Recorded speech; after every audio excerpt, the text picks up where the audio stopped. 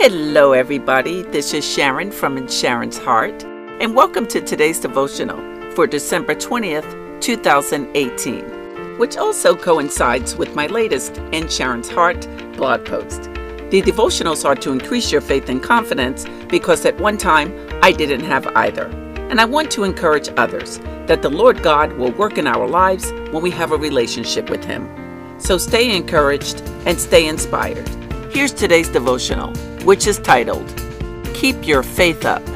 But before we get into today's message, there are two new developments I want to share with you.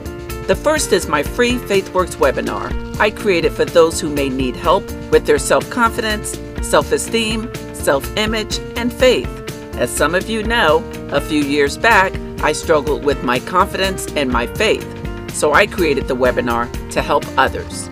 You can click on the link in the show notes to access the FaithWorks webinar. It will really bless you.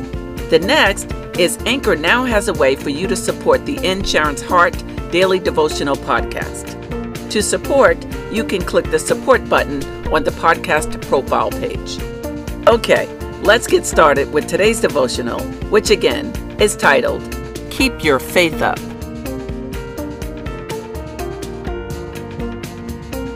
Has anyone told you lately that better days are coming for you? If so, let this message be confirmation. And if not, then I have some new news for you today. Either way, get ready. Better days are coming for you. Yes, you. Believe it.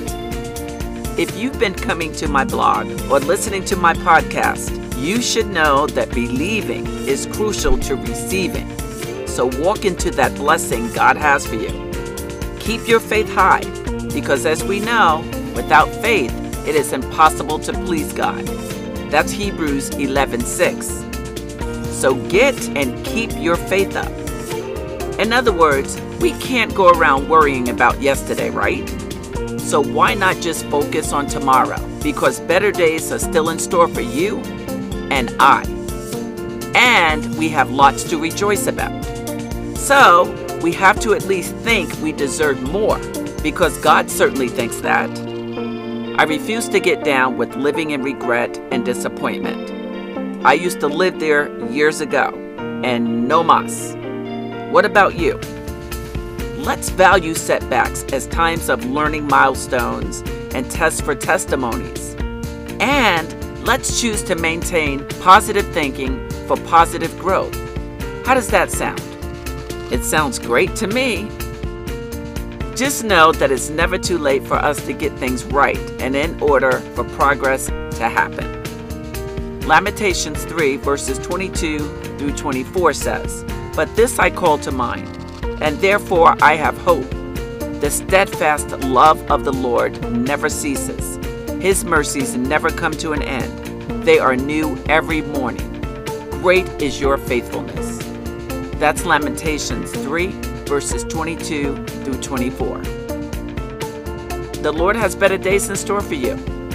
So keep your faith up. Be encouraged, everybody. Be encouraged in the Lord.